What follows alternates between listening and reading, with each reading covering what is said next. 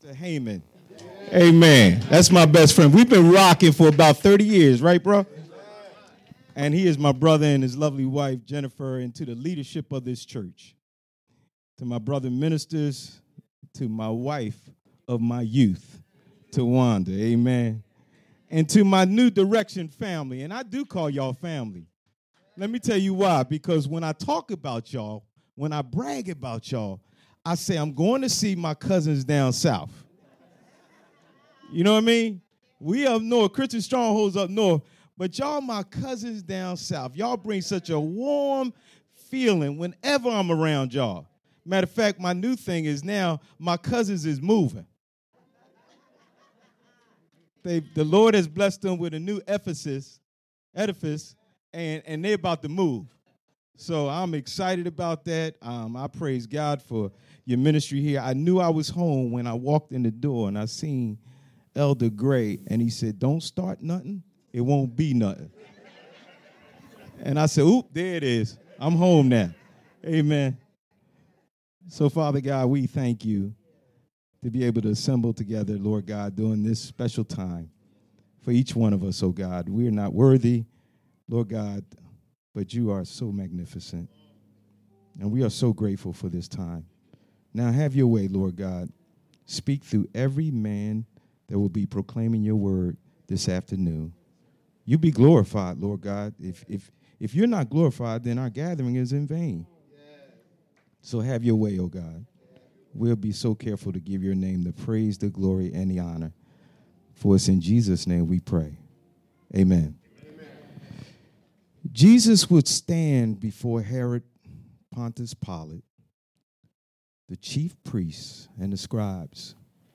He was beaten and spit upon to the point that the flesh on his back was shredded. It was the third hour of the day, the next day, and our Lord would be found guilty of no crime, but led away to be crucified. He would be nailed to the cross and exclaim, "Father, forgive them, for they know not what they do." And they divided up his clothes by casting lots. Beloved, I want to talk to you this afternoon about how to deal with your enemies. How to deal with your enemies. When you look at the text, you see that God himself, in the person of Jesus Christ, is praying for his enemies. And you like, well, wait a minute, Lord, I can't wrap my mind around. Here they are. They nailed you to a rugged cross. Okay, the blood is pouring out of you, and you're praying for the murderers in the midst of a murder. You're offering up intercessory prayer for your crucifiers. And Lord, I know better, you know better, we know better, that you could have called on to the Father and got 12 legions of angels, which is about 72,000 angels, to come down and make Calvary a parking lot. Then why, Lord? It begs the question. We struggle with it. It begs the question, then why would you pray for your enemies? Here's my thought. I believe that the Lord was actually giving us a master class on how to deal with your enemies, even from the cross.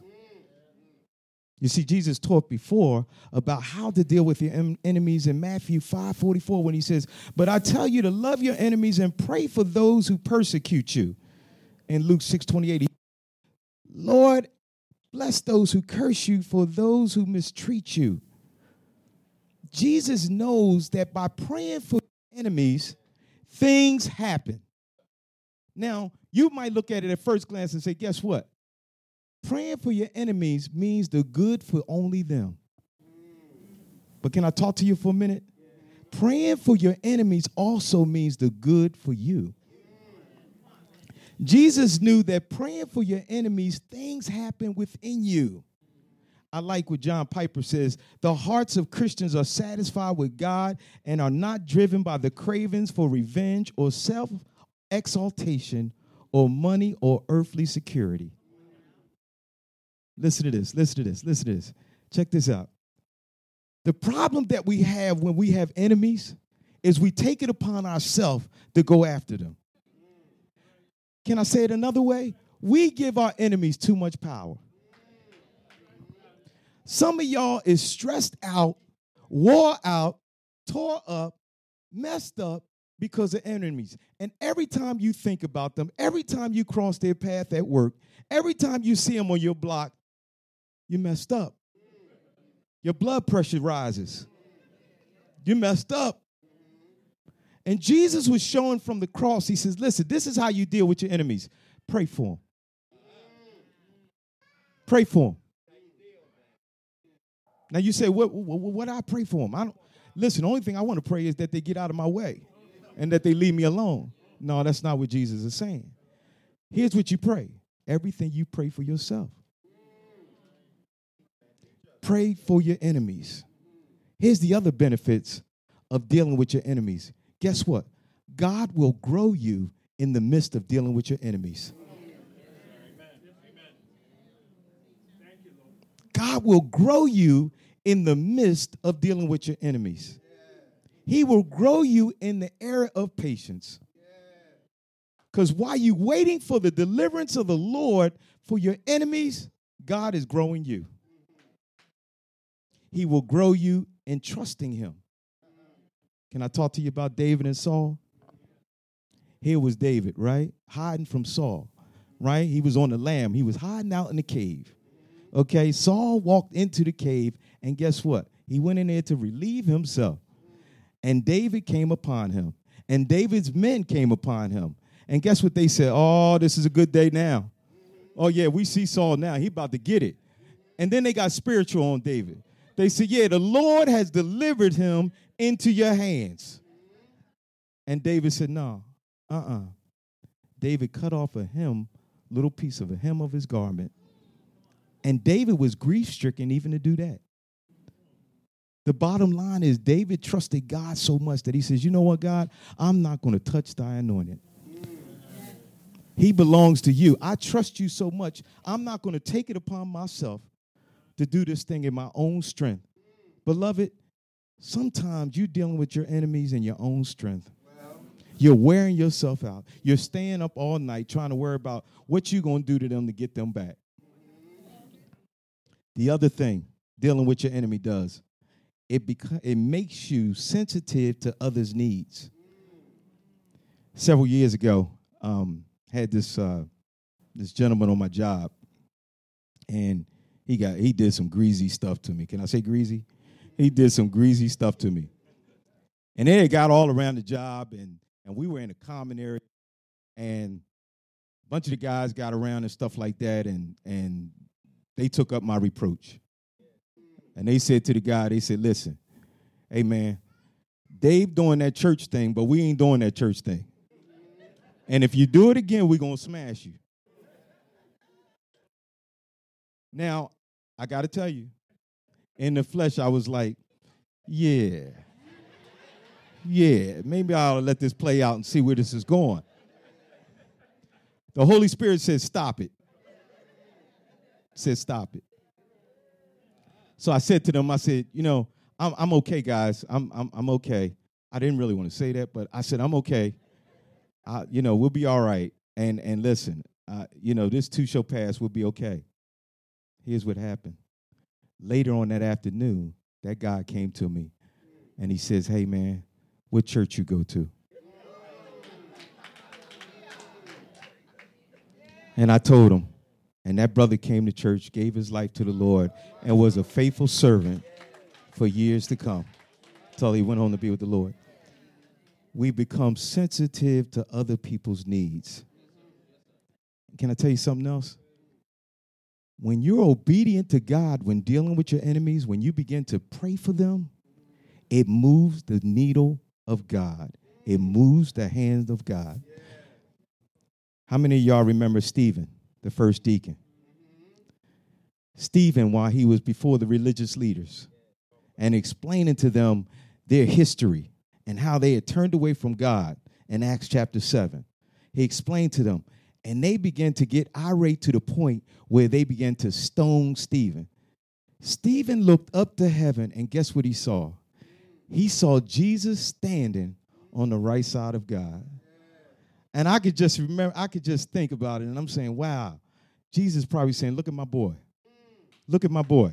I know where that's coming from. That's coming from me. My boy's acting like me. Beloved, here's the other thing you got to remember, too, when dealing with your enemies. They ain't getting away with nothing. The problem is you think if you don't handle it, they going to get away with it. That $20 that they took from you back in 1973, you think they're going to get away with it. When you do what God says do, when it pertains to your enemy, the Bible says it's equivalent to heaping burning coals on their head. Stop doing this in your own strength. My wife and I, we got this thing now. We just celebrated our 37th wedding anniversary. Right, man? So we do this thing, right? We drive around now. She gonna get on me when we leave here today. But she does this thing, right? We do it together, actually, where we say, duh. Right? I say, well, honey, I should have turned back there. I should have made a right turn back there. She said, duh. Or she'll say, I should have preheated the oven or something like that. And I'll say, duh.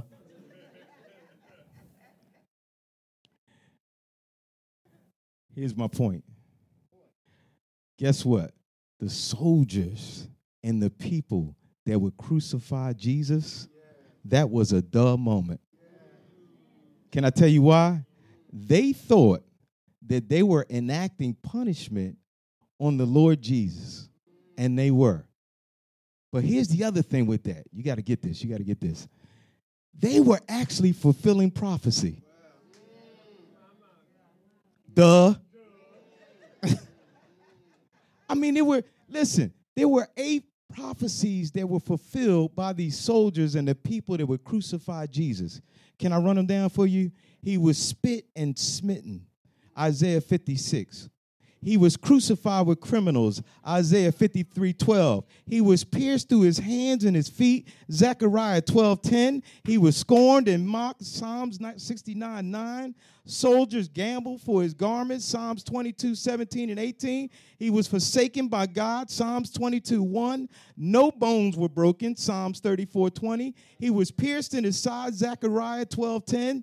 The very thing that Jesus would die for, they were doing. They were fulfilling prophecy. Thank you, God. Thank God for the duh moments. And then listen, finally, check this out. When we read the text and we read the scriptures, sometimes if we're not careful, we will begin to look at it from a distance. And we'll say, you know what? I can't believe Jesus would be praying on the cross for his enemies. But can I tell you this? He wasn't just praying for the soldiers and the leaders and the enemies. They weren't the only ones on his mind. Can I tell you who else was on his mind? Come a little closer. Everybody in this room was on Jesus' mind. For he who knew no sin became sin for us. But God commended his love for us that while we were yet sinners, Christ died for you. Are you excited today that God had you on his mind when he went to the cross? You ought to be excited about that. You ought to celebrate that. You ought to give him praise that guess what? He had you on his mind when he went to the cross. Amen. Father, forgive them, for they know not what they do. And they divided up his clothes by the casting of lots. Is he a good God? Is he a faithful God? Are you excited that you don't have to pay for your sins? You ought to praise him. You ought to say thank you. Amen. Amen. Praise God.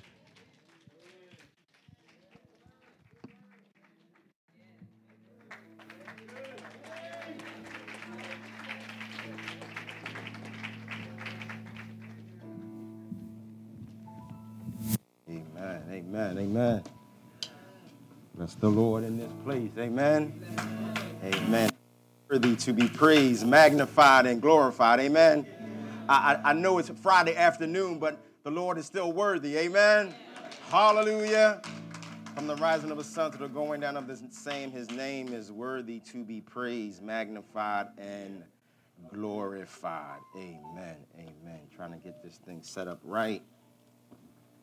Amen. Bless the name of the Lord. Amen. I have been tasked with sharing the second word from Jesus Christ from the cross of Calvary, which is found in Luke 23, verses 39 through 43. Amen? Amen.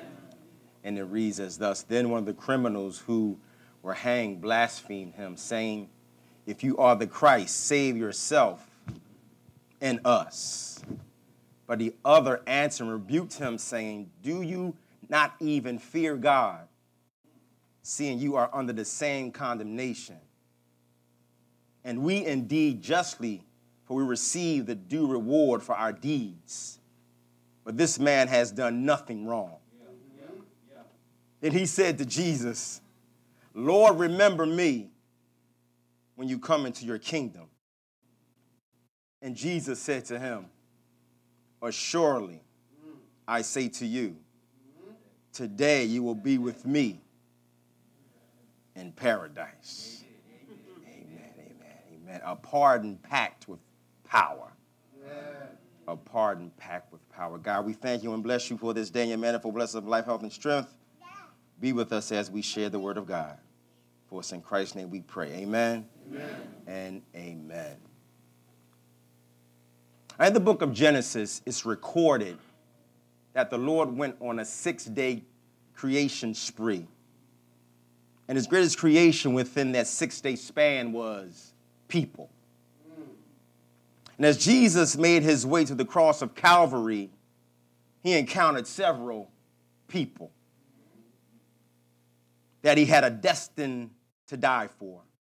For example, as Jesus made his way down the Via Dolorosa, he encountered a Syrian soul brother named Simon, who carried the cross for Jesus. He encountered women weeping and wailing sorrowfully for him. Jesus encountered disciples who would run out on him. And as he came to the place of his crucifixion, he encountered Roman soldiers who mocked and made fun of him, which confirms to you and I that in this life, we will encounter people who will help and support us, as well as people who will abandon and despise us. But no matter the case, you can't let anything or anyone stop you from getting where God has appointed you to be. Jesus had a God-ordained appointment. But to get there, he had to encounter some people as well as some pain. And here in the second saying of Jesus Christ, as he hangs from an old rugged cross positioned on a mount called Calvary, he encounters two more people who are identified in the text as having the same occupation, but not the same opinion about Jesus.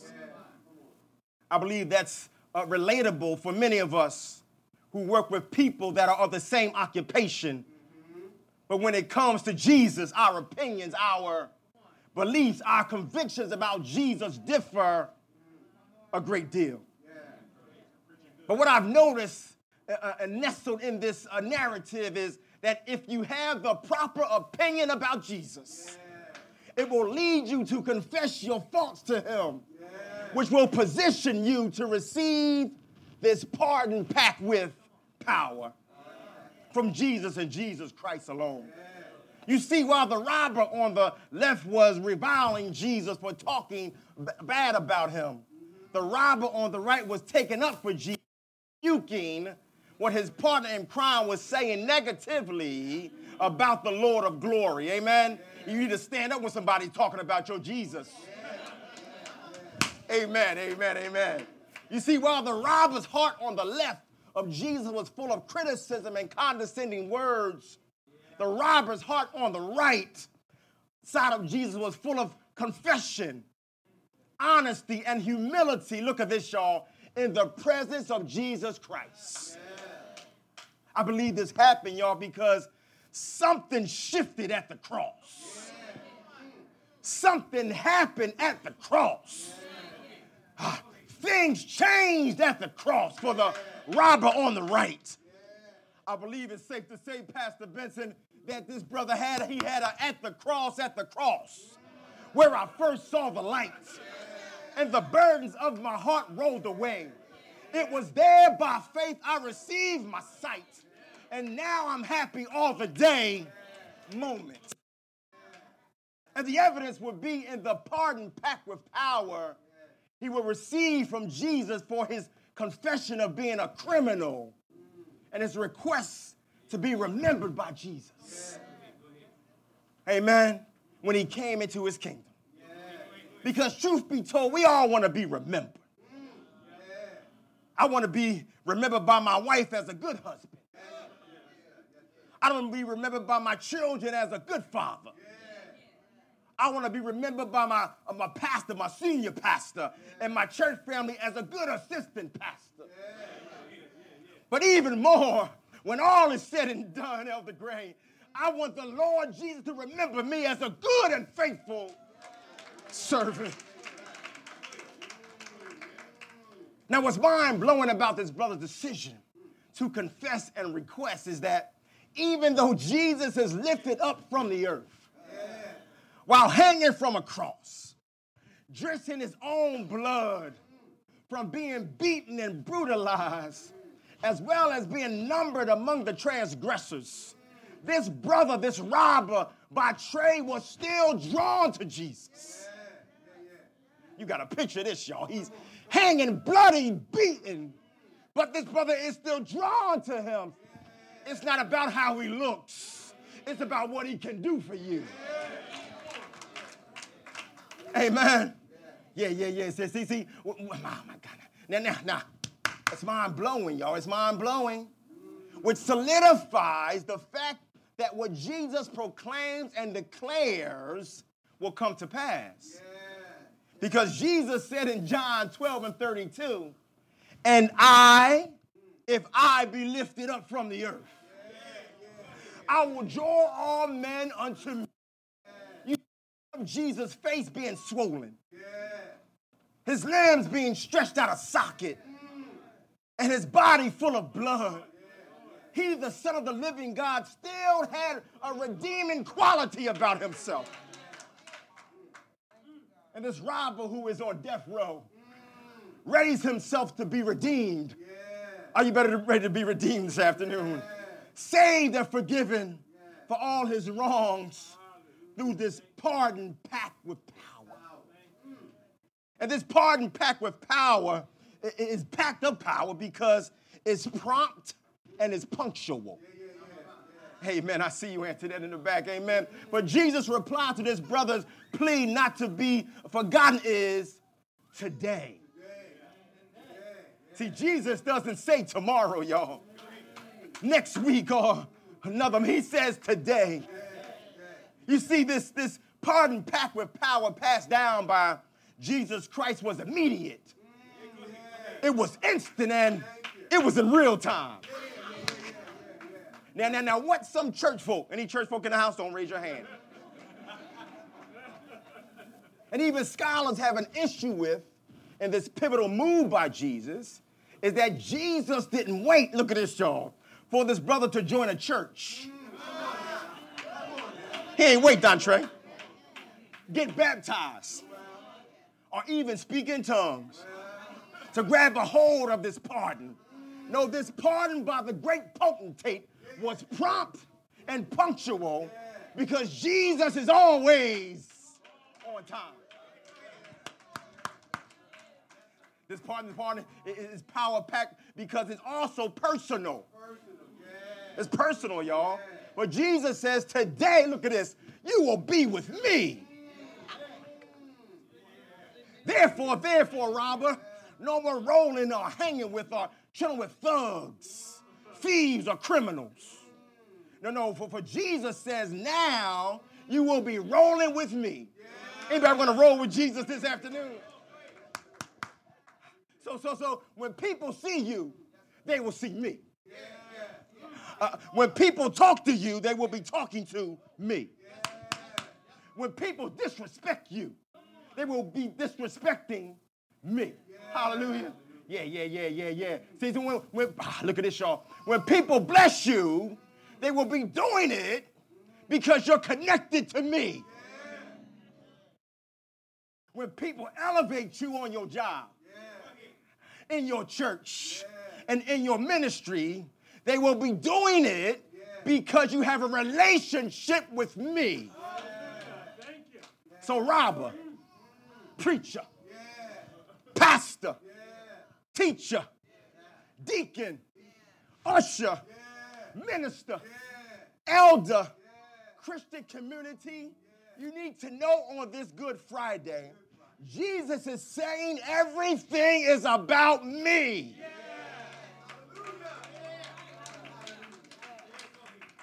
And me love you so much that I sacrifice me for you.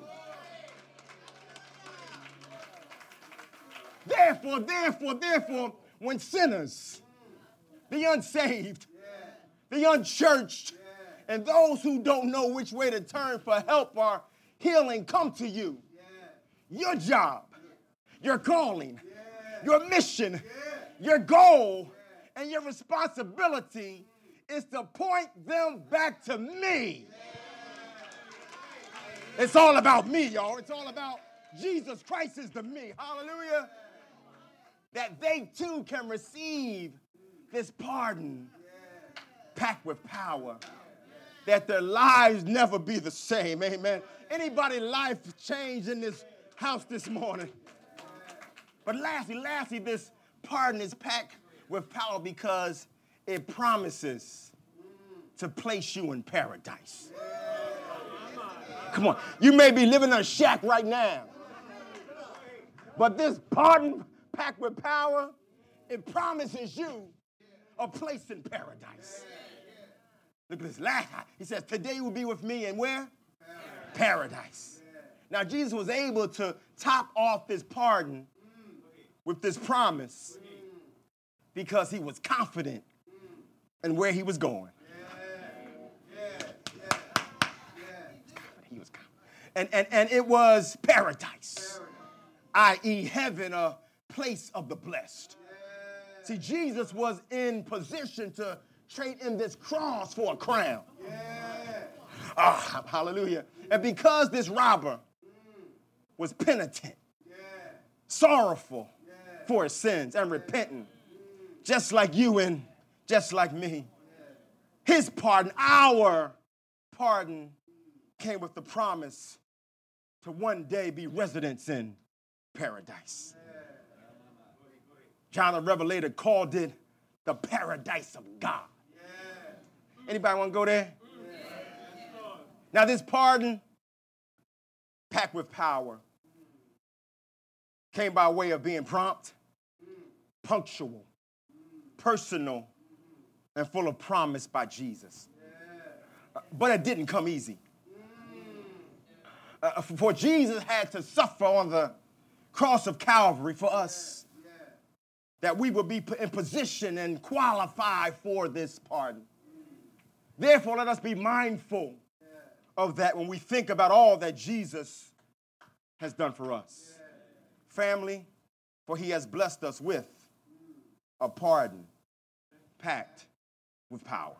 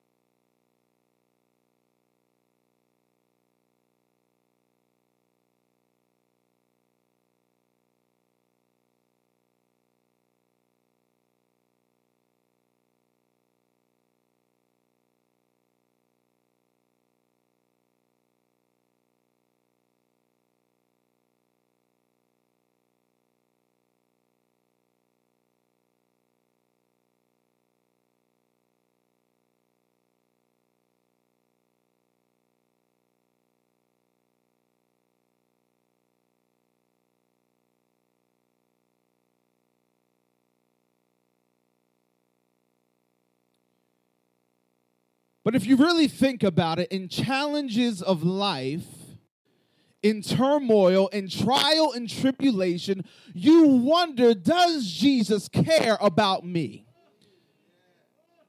Because that's really the question that's being settled in this text is, Jesus loves the world. Jesus was the agent of all creation that out of nothing Jesus created. My Bible says that he was before all things.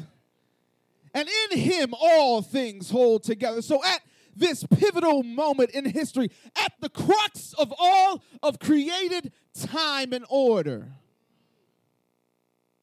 this God of the universe who has since come down to us. He is not only transcendent and sits above, is able to count all the seconds and the milliseconds, the hairs on your head, but he is also able to descend into the very the place in which we live. And we know that he did not just live as a man just so that he could die.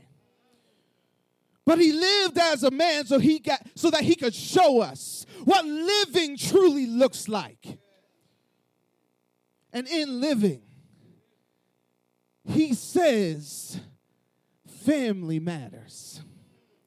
He says love matters. He says that if you're in my family, I'm not just thinking about you from a universal sense. If you are in my family, I'm thinking about you in a very personal and particular way. You know, it was 1985 when there was a syndicated television show that dropped that I would watch feverishly as a young boy. Animated show called The Care Bears. Amen. Care Bears. Any got any Care Bears watchers in here? Any millennials? No? All right. Praise the Lord. But the Care Bears lived in the kingdom of caring. And what the whole premise of the show was is that oftentimes there was, my son would call him the villain, okay? And the villain was Professor Coldheart. And what Professor Coldheart would do is he would visit people to try to discourage them from understanding that they were cared for and by the people around them. So what the Care Bears would do is they would show up on the scene and they would let people know in the midst of their distress that they were cared about. So they would talk to the individual who Professor Coldheart was trying to discourage. They would say, no, you are cared for. You are loved. And sometimes they would say, come on, bear. And the bears would gather around and they would chant, we care.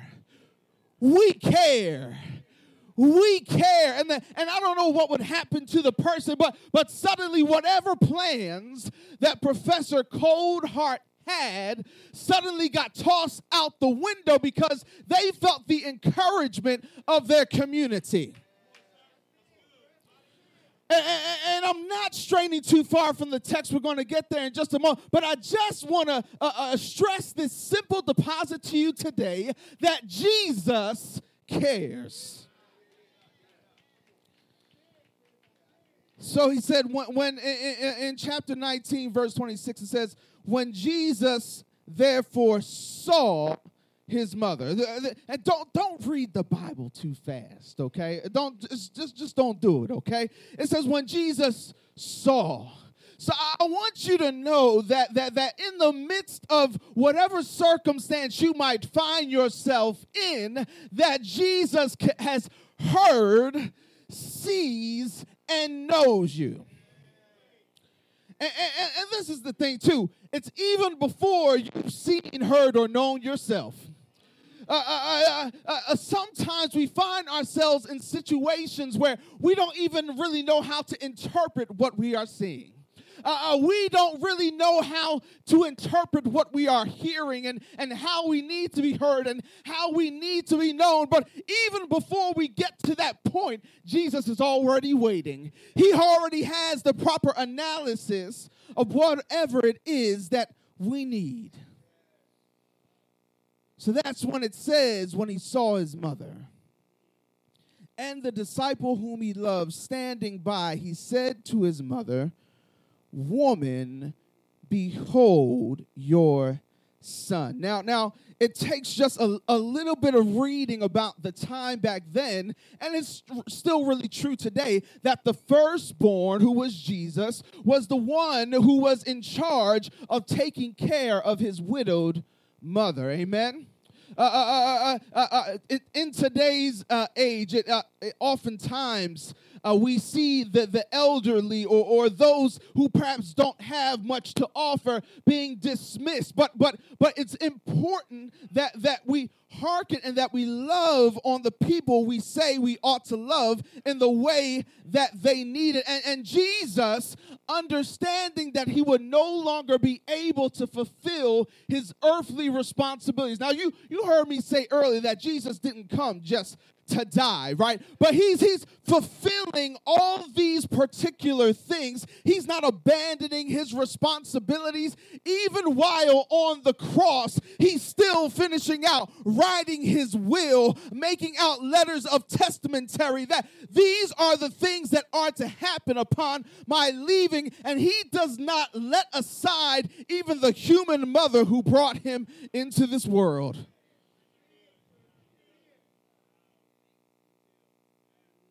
Woman, behold your son. He has elevated this disciple to a place of sonship for the purpose of caring for the mother that he would no longer be able to care for. Then he said to the disciple, "Behold your mother." It's an interesting exchange. We understand perhaps why Jesus is talking to the disciple about caring for the mother. But why is Jesus talking to the disciple about now caring for this woman? We understand the former, but what is this particular statement doing? This disciple who had just walked years with Jesus, walked years with the living God. I don't know what that is to see miracle after miracle, healing after healing, small and tiny intimate moments. It says the disciple whom he loved. You ever love somebody and you've lost them? Jesus is ministering to his disciples' coming grief. That not only has he come near and already anticipated how his mother and what his mother's needs are, but even his friend. And this is something that we've got to do and forsake in this age, is that we will abandon friendships. Not understanding the importance of community and how friends come alongside us for life, but we got to dig in and come near to friendships, because Jesus shows us that even while dying on a cross, that friendship matters. And I'm going to minister to my friends' grief, that in that time of grief, I'm going to give you a mother-like figure. You're going to take care of her, and you're going to take care of her financial responsibilities, but she's going to love on you in such a way that even though I'm gone, you will be loved. You will be ministered to. They are knit together, these two. Two sides of a similar coin. Experiencing pain, experiencing grief. Yet Jesus, at the turn point of history, says, I'll come close and make sure y'all are taken care of. But don't go too far. In verse 25, it said, now there stood by the cross. If they weren't by the cross, they would not have received the blessing and grace that Jesus intended for them. I think there's a word there for you and me today, that it's by the cross that you and I must go in order to get the things that we need. Because at the cross, where I first saw the light. Another song said, draw me nearer, blessed Lord, to thy precious bleeding side. Draw me nearer, blessed Lord. If anybody is in need of relief from your grief, need of relief from your pain, if you need help moving into your new season of life, whether that's up or down, it's at the cross that you will receive your power. It's at the cross that you will receive whatever it is that you lack. Draw near to that cross. Amen.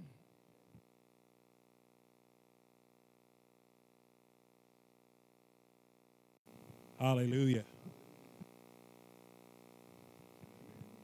Hallelujah. It's on. Hallelujah. Come on, let's give God some praise. Hallelujah. Can I ask that you stand up and stretch out just for a moment? Hallelujah. Come on, let's give God some praise while we stand. Hallelujah. Because you're standing on your own strength. Hallelujah. So come on. Hallelujah. Hallelujah. We stretch out. Thank you, Lord. Hallelujah. There are times in the midst of a service that we pay attention to the chronos. Amen. We pay attention to the clock. But we miss the kairos. Amen. And the kairos is when God is doing something right in your midst. It's a time that he set aside to do something. So while she was talking about breaking every chain, there was a time and a moment and space in that time that if you were to just lift up your hands, if you were to just begin to open your mouth and give God some praise, all of your burdens, because it was his kairos that was in the room. Some people caught on and jumped up and stood up and lifted their hands, but other people just sat there and said, let's keep the service moving. We've got to be trained not to miss the kairos of God. Come on and give God a hand clap of praise. You can be seated. Amen. Amen. Now, turn it up. I'm good, but y'all started my clock. Amen. Y'all gonna give me my minute back. Amen. Pastor Benson gave us instructions in the room, and I'm a stickler for instructions. I need them. Amen. So you're going to give me my minute. He told me to tell him to stand up. I didn't say. He's the boss. He said, have the people stretch out, Pastor. I said, okay. And y'all started my clock. Now, as I was sitting here listening to everybody else, you might have caught me turning back to look at the clock. But I was not checking to see how long they were preaching. I was checking to see if they left me any rollover minutes. Amen. Because I was told a certain time. So I figured, hey, somebody leaves something on the books. Amen. I can take it. So I have the challenge of bringing you the fourth word with a little bit of time. Amen. And I'm going to do it. I'm going to cut it off at the front, cut it off at the rear, and warm it up in the middle. Amen. Amen. So let's pray. Father, we thank you for another opportunity to stand before your people. We don't take it lightly, but we declare our dependence upon you. Thank you for this church and for the journey that you have them on. Meet every need, Father, whether financial, whether manpower, whether it's equipment.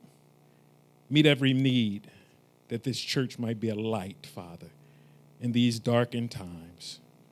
Draw from the east, draw from the west, the north and the south. Let people find refuge at New Direction.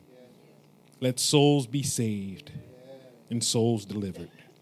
Now bless our time in your word as you have done thus far. We say thank you right now. In Jesus' name, amen, amen. Matthew 27, verses 45 and 46 reads like this. Now from the 6th hour there was darkness all over the land until the 9th hour. There was darkness all over the land until the 9th hour. And at the 9th hour, about the 9th hour, Jesus cried with a loud voice, Eli, Eli, sabachthani. That is to say, my God, why hast thou forsaken me? I want to talk for the time that I have about commitment to execution. Commitment to execution. To execute means to carry it out fully all the way to the end without any partiality. To stay committed no matter what you're facing or committed to performing the task all the way till the end. Now this text gives us one of the most intimate looks into the soul of Jesus. Amen. One of the most intimate looks into the soul of Jesus. And like the pastor that came before me said, Jesus did not just only come to die on the cross. Jesus' his ministry was really threefold. Number one, he came to show humanity what God was like. This is why the Bible says that you and I are being transformed into his likeness, because what's missing in the world is what God is like. The second thing he came to do that was part of his mission was he came to show us how to relate to God. This is why he often prayed openly, and he would often say, Father, I'm not saying this for them or for me. I'm saying it for them. He was trying to show us how we could be in a harmonic relationship with God.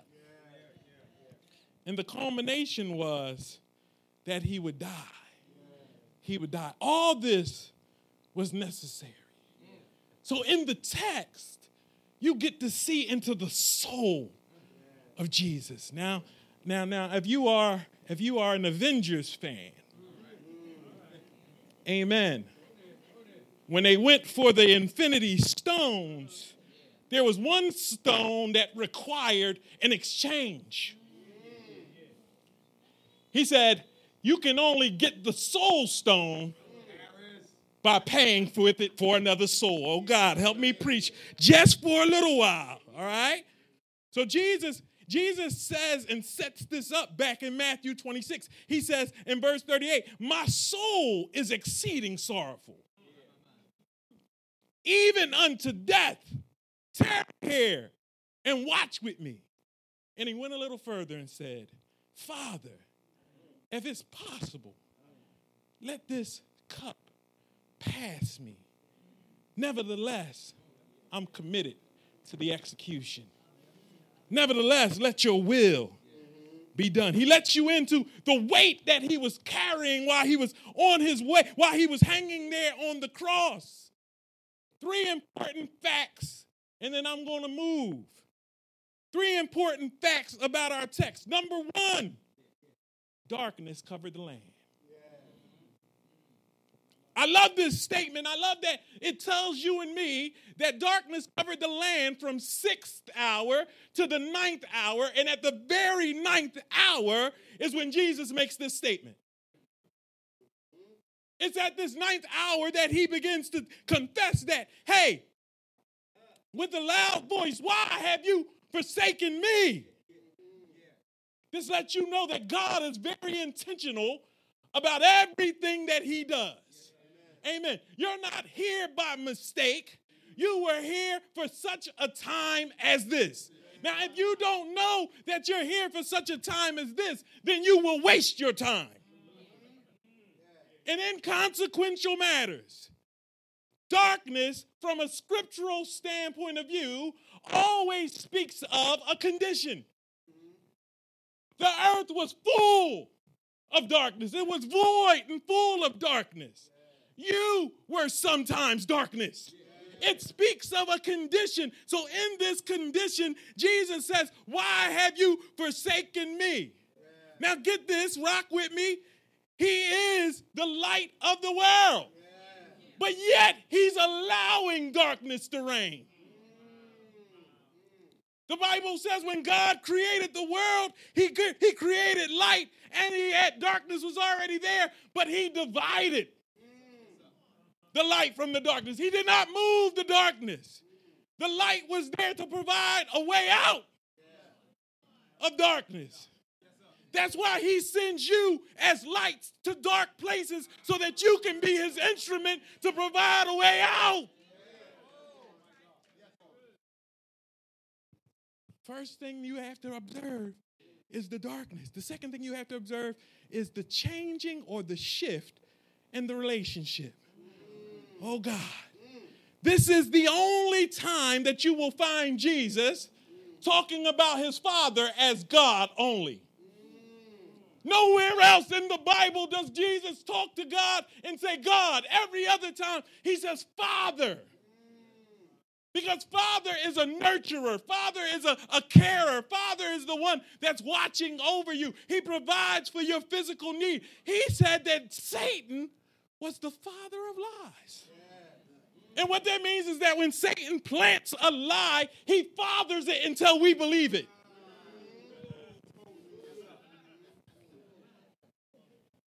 Jesus said he's a father of lies. So listen what he says. He says, listen, I am calling you God now. Because what I'm going through right now, what I need right now, I need God. Only God can comfort your soul. Amen. We eat comfort foods. But only God can comfort your soul. The second thing is the shift in the relationship. He calls him God. Then he gets to the last one I want to hit is the interrogative of why. Now, none of us like this. Amen. Out of all of them, the who, what, where, when, why, and how, we don't like why and how. Because why and how always speaks to sovereignty. Which means decisions were made that you had nothing to do with. Now, if you had a Southern parent from back in the day, not today, they taught you how to understand sovereignty. Because you would ask why, they say, because I said so.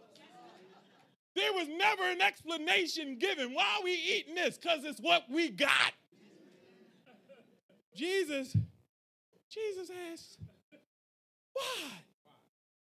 Why have you forsaken me? I know what it feels like to be forsaken by people.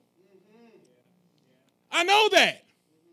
Because the Bible says that the disciples forsook him and fled. So I know what it feels like to be forsaken, and I know what it feels like to be left. But what I'm seeing in the text is you didn't leave me because I'm talking to you.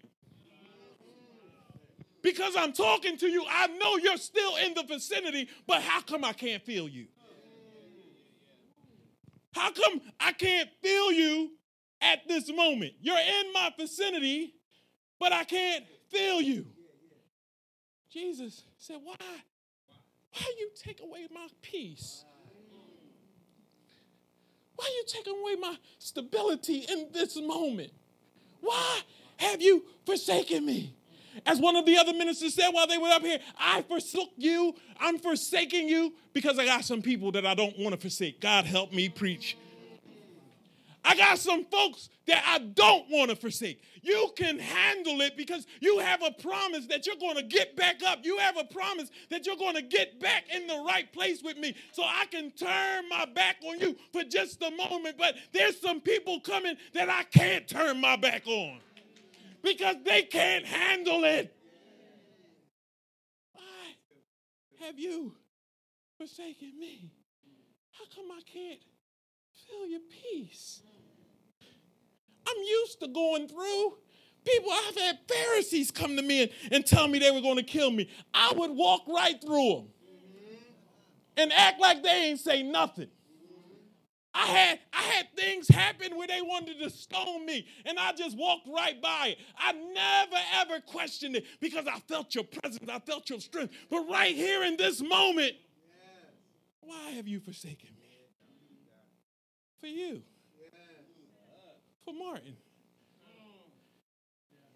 Isaiah said it best. He said, he was wounded for our transgressions. He was bruised for our iniquity.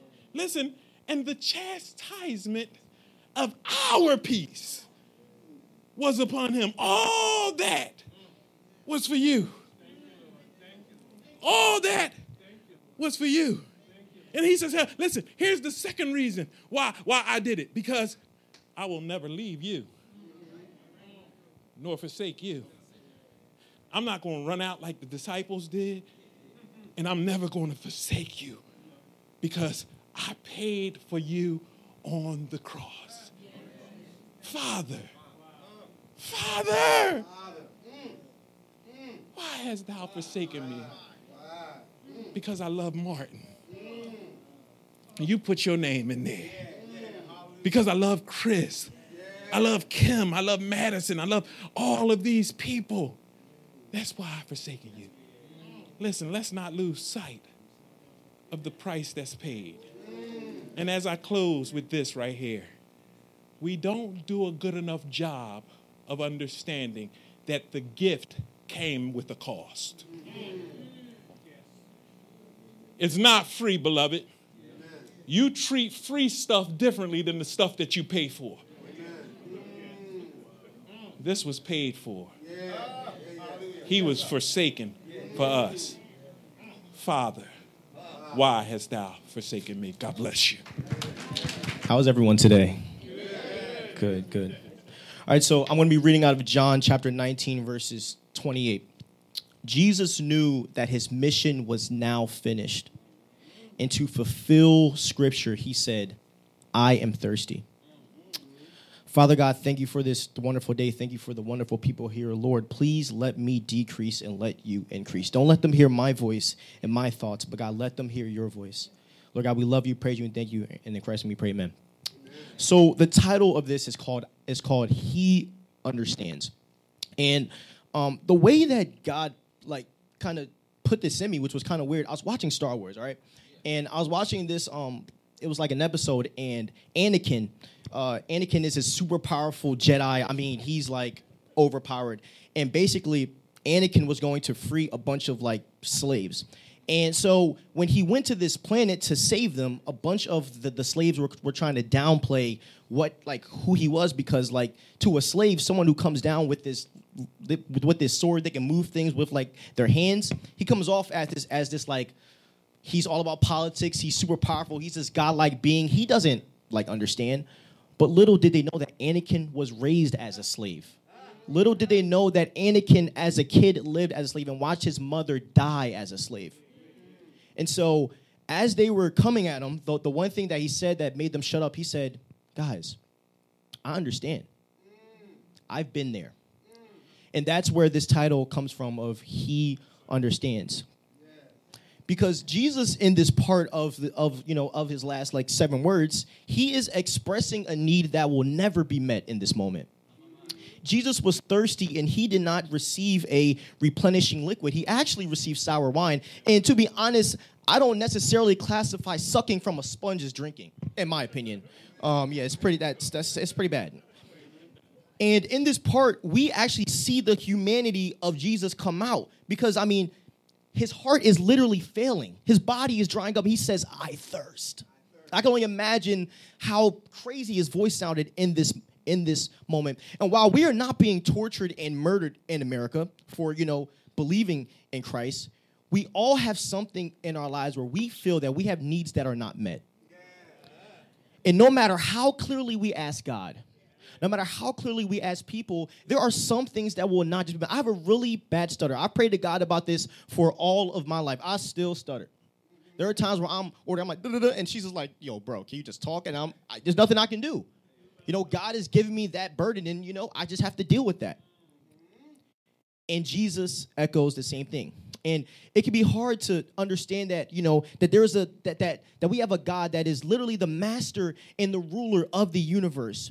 And it is crazy to think that a man that powerful can understand how we feel. That a man that performed miracles, a man that rose people from the dead can understand our puny little feelings. A man that ascended to heaven like Superman understands our feelings. Sometimes it is so easy to just say, my car broke down, but God's here. Sometimes it doesn't feel like he's here. I'm just being honest. Sometimes it doesn't feel like it, and sometimes it is super hard to understand. But let me tell you, Jesus understands all of our emotions. Jesus understands how we feel.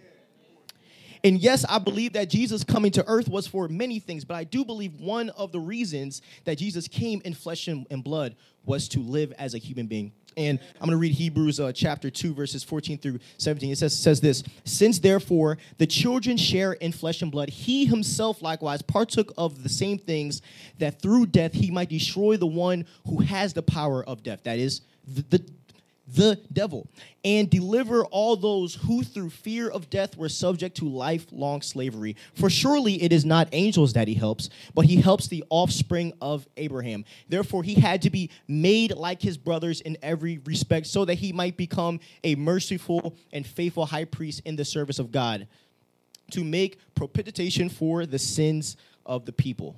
So yes, we have a God that is omnipotent, that is everything, everywhere, all at once. Yes, he knows our thoughts. Yes, he knows our cravings. Yes, he knows that you fell in the shower last night. I fell in the shower last night. Not going to lie, it was kind of embarrassing. But here is the catcher, though.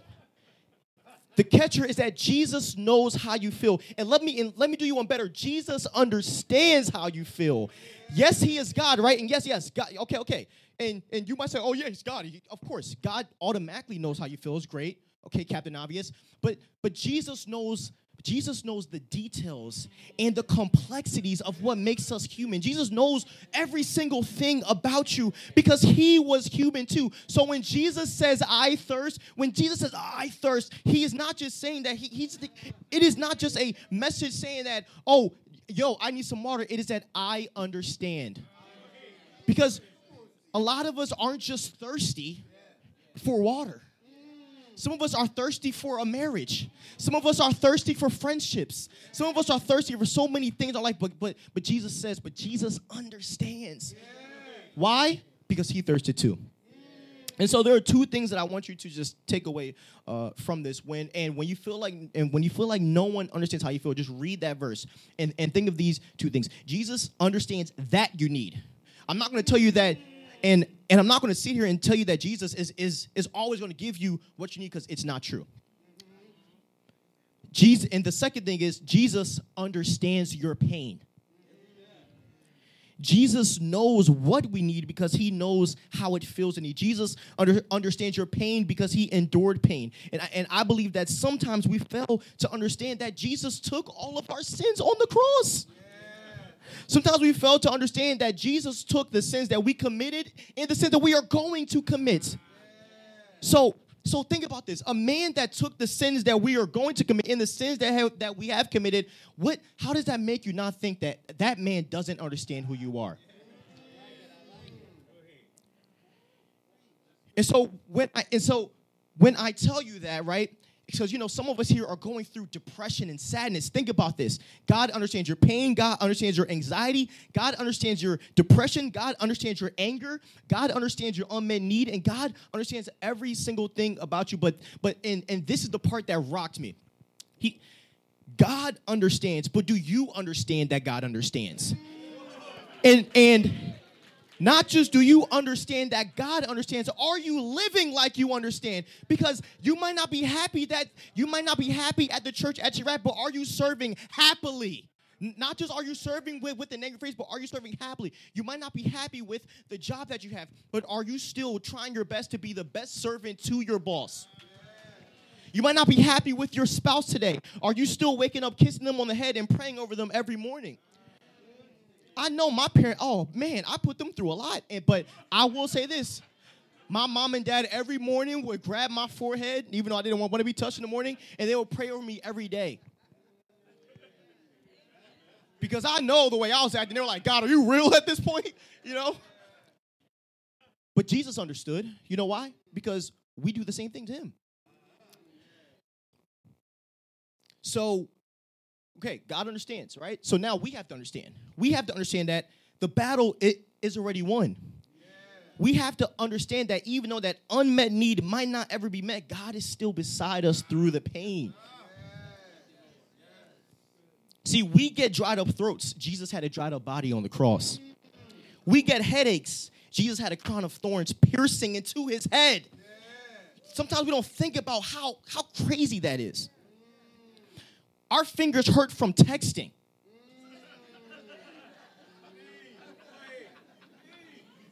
Bruh. Jesus had nails in his hands. Jesus understands more than you will ever know. You know, I am a youth pastor. I'm in the craziest era at this point where like these kids come to me with the most wildest things. And I want to be very candid and clear.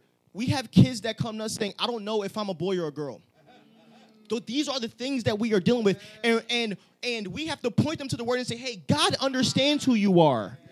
God made you this way for a reason. God says that you were fearfully and wonderfully made, that you were formed.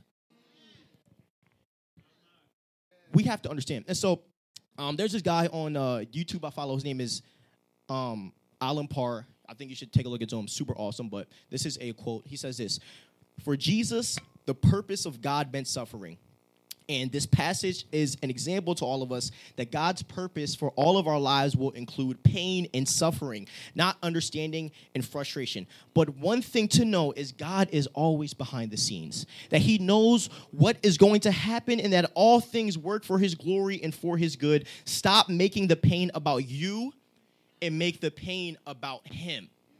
So when you are going through times of life where you are just not in the best foot, stop making the pain about yourself and point it to Jesus. Prime example. So instead of saying, hey, my life is trash, you can say, okay, my life is trash, but God. I woke up today with my back hurting, but thank God I got to wake up this morning because some people didn't get to wake up. And so this is my closing statement. Live like you understand. And know that Jesus understands every single thing about you. When you understand that Jesus understands, you will see a different perspective. And when you read over this whole theme of like the last 7 words, understand that Jesus is all coming through a different perspective. Like these words that Jesus said thousands of years ago, we're still preaching about them today. Different points are being made every day about this passage. You know why? Because Jesus understood.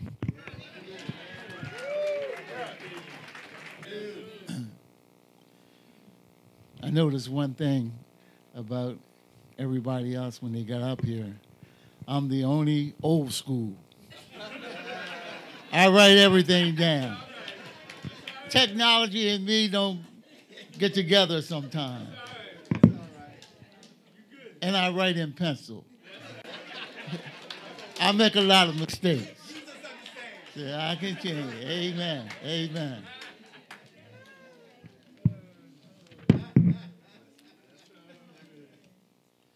I got a lot of notebooks.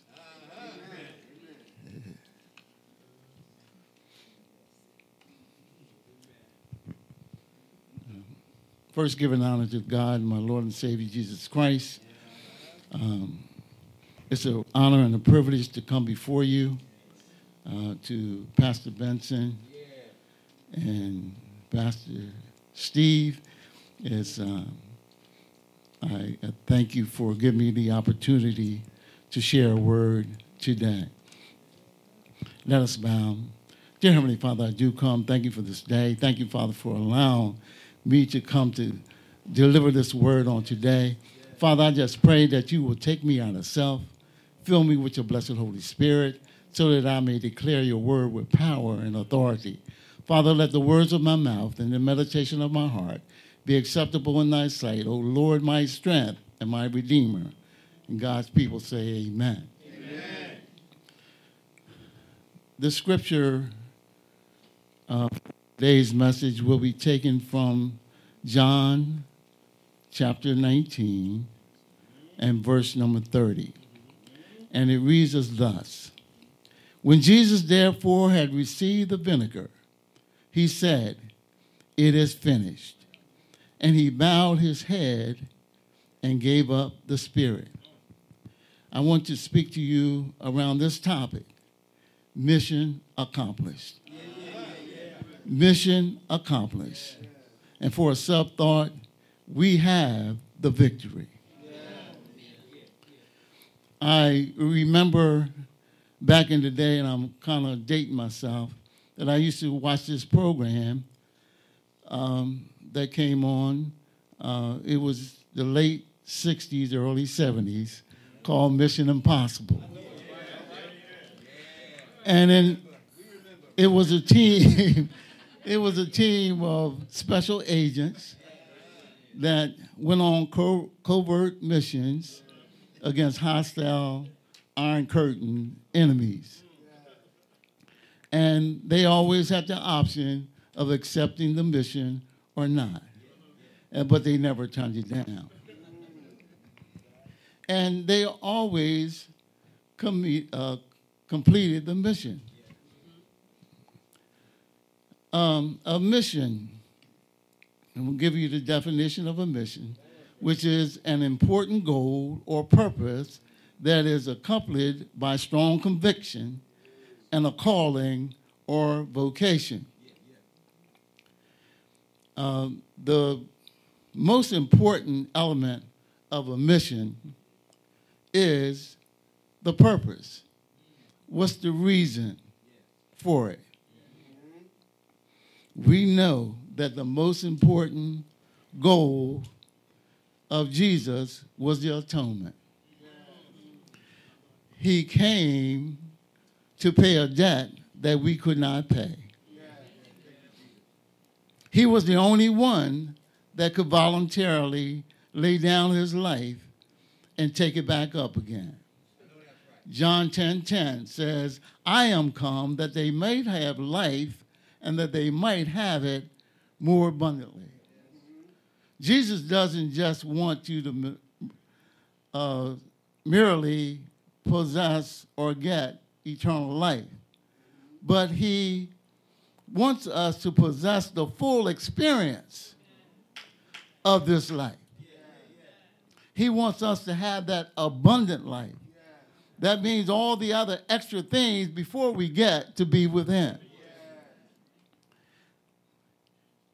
He came because Satan wants to cancel all of our blessings. And he wants to come to block Satan's program, because Satan wants to discourage us. So he came for not only for the atonement, but he has some other reasons why he came. He came so that he could take the sting out of death. He took the purpose of death is as a punishment. But Jesus came and took all of the effect from death. He paid it all. We don't have to worry about paying. Death is the result of sin. And Jesus came to pay our sin debt that only he could pay. When Jesus came, he was 100% God and 100% man. He had the nature of deity and also the nature of humanity. All of that wrapped up in one person. All of you Bible scholars know that's the hypostatic union. Came as a perfect sacrifice because he had no sin in him. And because he came and died on the cross for your sins and for my sins, he said, "It is finished." He was saying that it's a wrap. Father, I have come and I have accomplished everything that you sent me to do. So your sins and my sins are taken care of. It reaffirmed our victory. Our sin debt was paid in full. Jesus also came to do the will of the Father. When he went out into the Mount of Olives with his disciples to pray, as he often did, he went off from the disciples because, you know, sometimes those around us can distract us. Because Jesus had some serious praying to do. And when he prayed, he said to the Father, "Father, if it be possible, take this cup from me." It doesn't say so in the text, but in my glorified mind, I think that he was saying, or he looked into the cup and saw all of those sins that he had to pay for. Your sins, my sins, everybody's sins that he had to pay for. And in his humanity, he did not want to face that. You know how we are. We don't want to do nothing else that somebody else did. We don't want to pay for it. But Jesus took it all. He took care of all the things that we couldn't take care of. In Luke chapter 19, verse 10, he says, "For the Son of Man is come to seek and to save that which was lost." When he said it is finished, his mission was complete. The scripture was fulfilled. He had endured the wrath of God and fully atoned for the sins of the world. Jesus is our Jehovah Nissi. He is the God of our victory. Songwriter said Jesus paid it all. All to him I owe. Sin have left the crimson stain. He washed it whiter than snow. So no matter how rocky the road ahead, we should rejoice because Jesus is with us. It doesn't matter how high the mountain. When the Lord is with you, there is peace in the midst of your problems. When Jesus is with you, there is calm in the midst of your crisis.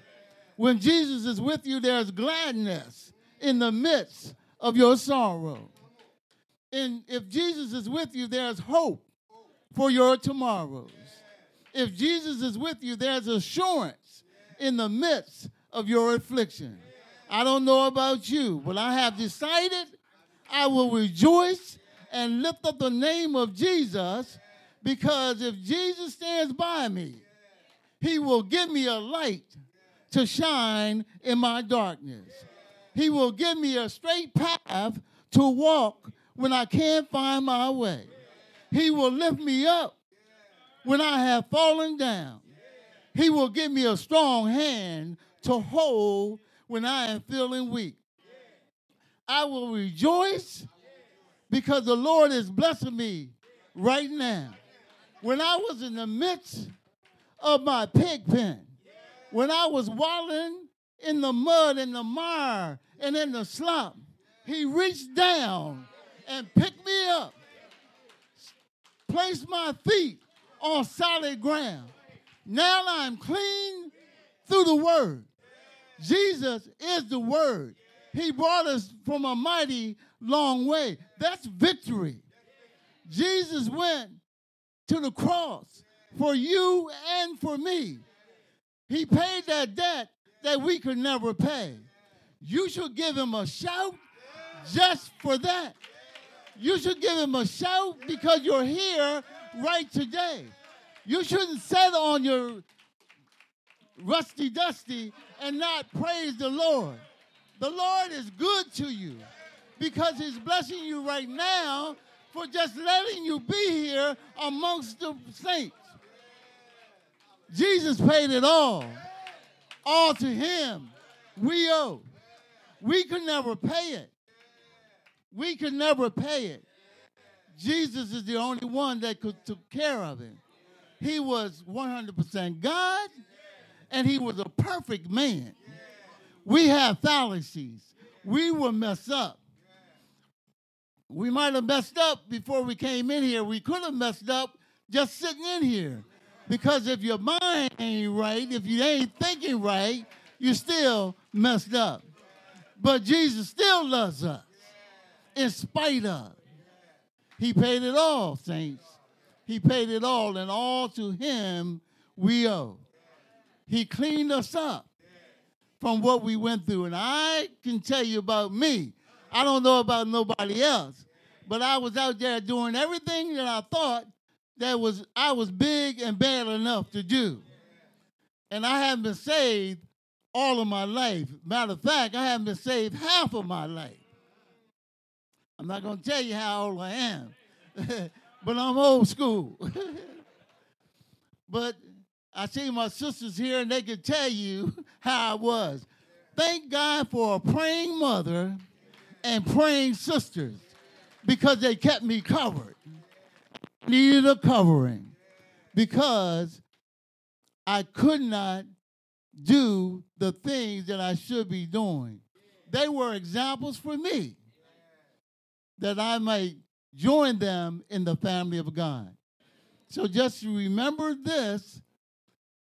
Jesus paid your sin debt for you to do what he has called you to do. We shouldn't have to worry about doing the things for Christ because of all that he did for us. We had the victory. We had the victory. Even though he went to the cross, it didn't seem like it was a good thing. But my Bible tells me all things are good to them that love God, to them who are the called according to his purpose. Even though you might be going through something and you might look at it, how is this good to me? It might not look good. It might not feel good, but it's working for your good. It's a benefit. Everything we go through is a benefit to get us to where the Lord wants us. God bless you.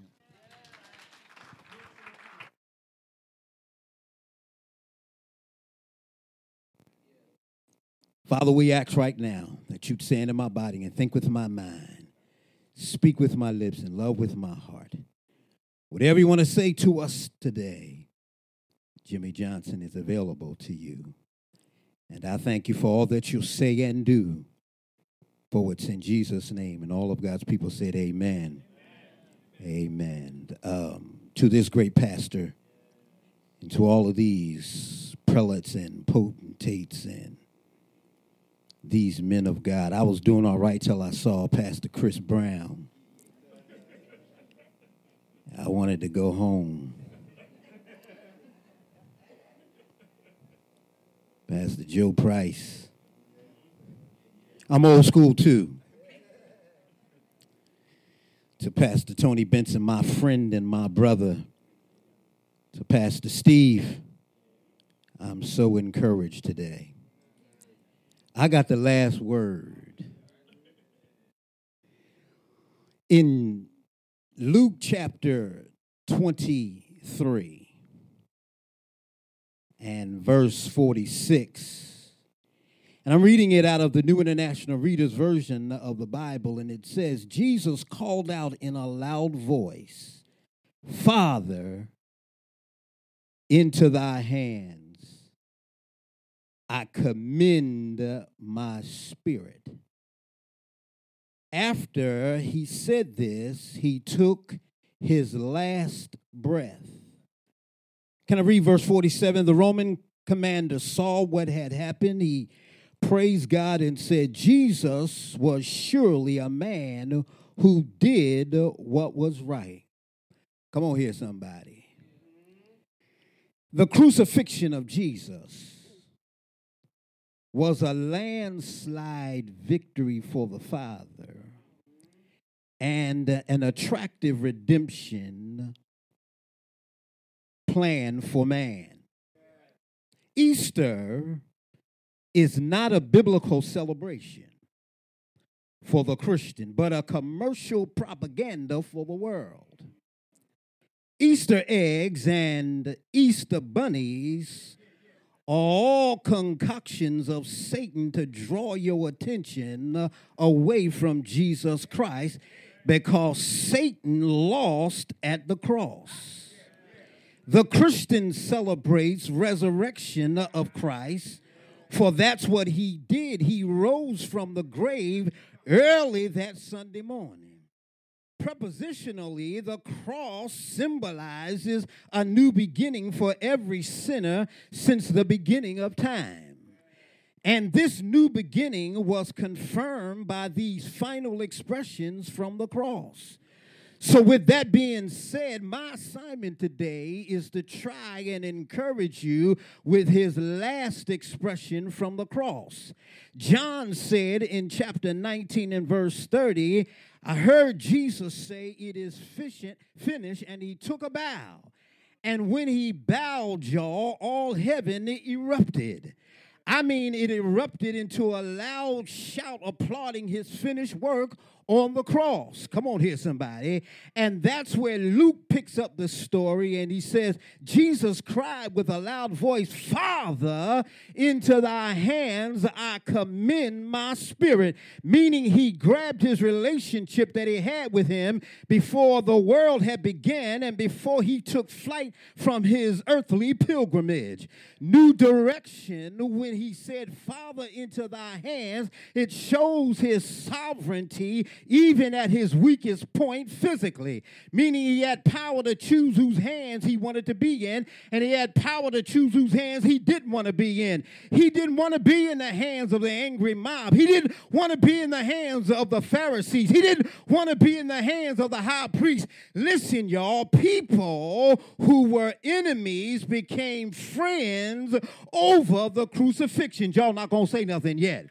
Then I heard the Spirit of God saying that he commended his spirit right through here. It meant that he conferred his trust back to his daddy. It is a place that all who come somewhere along the line, you got to get to the place where you commend something or get something back. In other words, he said, here, daddy, here's my spirit. After he gave his life, then he died. He made his great escape. He made his exodus off the stage. He dashed into glory. They didn't kill him. He voluntarily and by his own power gave his life. He was still in control while he was dying. He knew that he couldn't get out of the contract, so he got into the contract. He is still the master.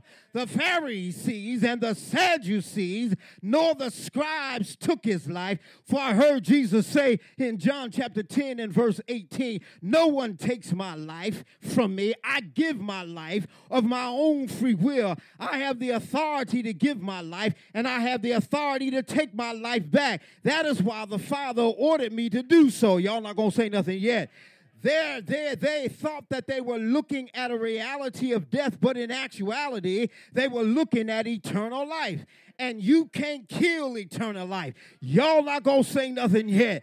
Jesus died confidently, Jesus died willingly, and Jesus died victoriously, and you might as well get into this because you can't get out of it. You can't get no better than Jesus dying confidently.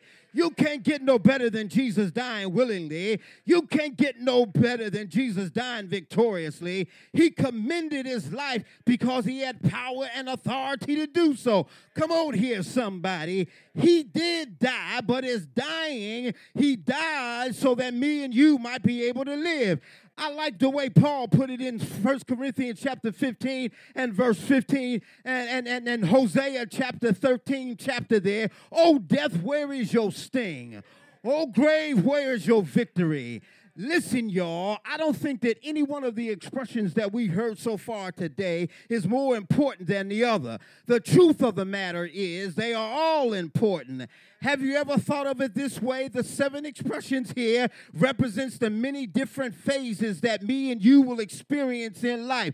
Jesus on the cross was transitioning out of here, and you say things when you are transitioning that is so profound. Have I got a witness here? It is also worth noting right through here that Jesus' first expression from the cross started with Father, and his last expression from the cross ended with Father. Y'all not going to say nothing yet. Jesus was showing us how to die. Many of us try to die in many different kind of ways, but Jesus was simply showing us how to die. As a matter of fact, he modeled this thing so well. I don't need a preacher to commit his body to the ground. Why? Because he committed his spirit back to his Father. You see, folks, he did his own committal at the gravesite because he wasn't going to stay dead. That's why he got a borrowed tomb from Joseph of Arimathea. You don't need to buy something if you ain't going to stay there long.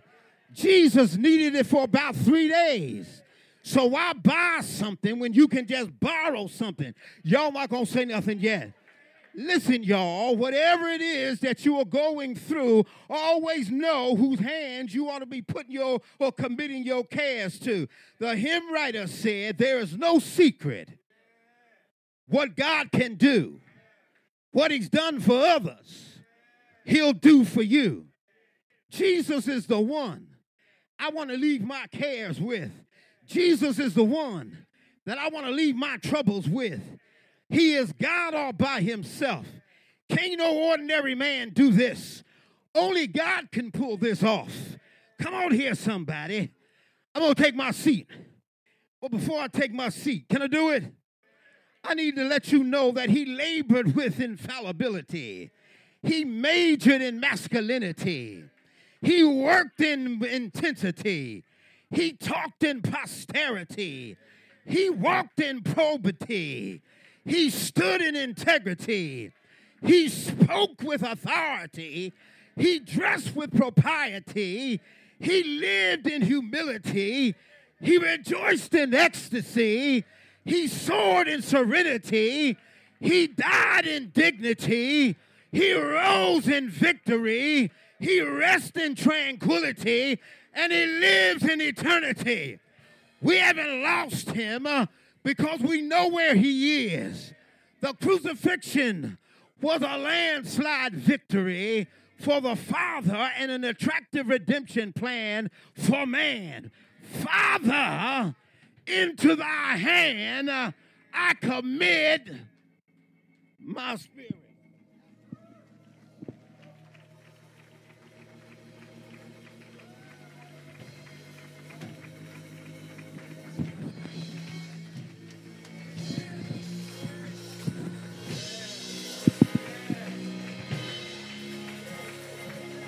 Hallelujah.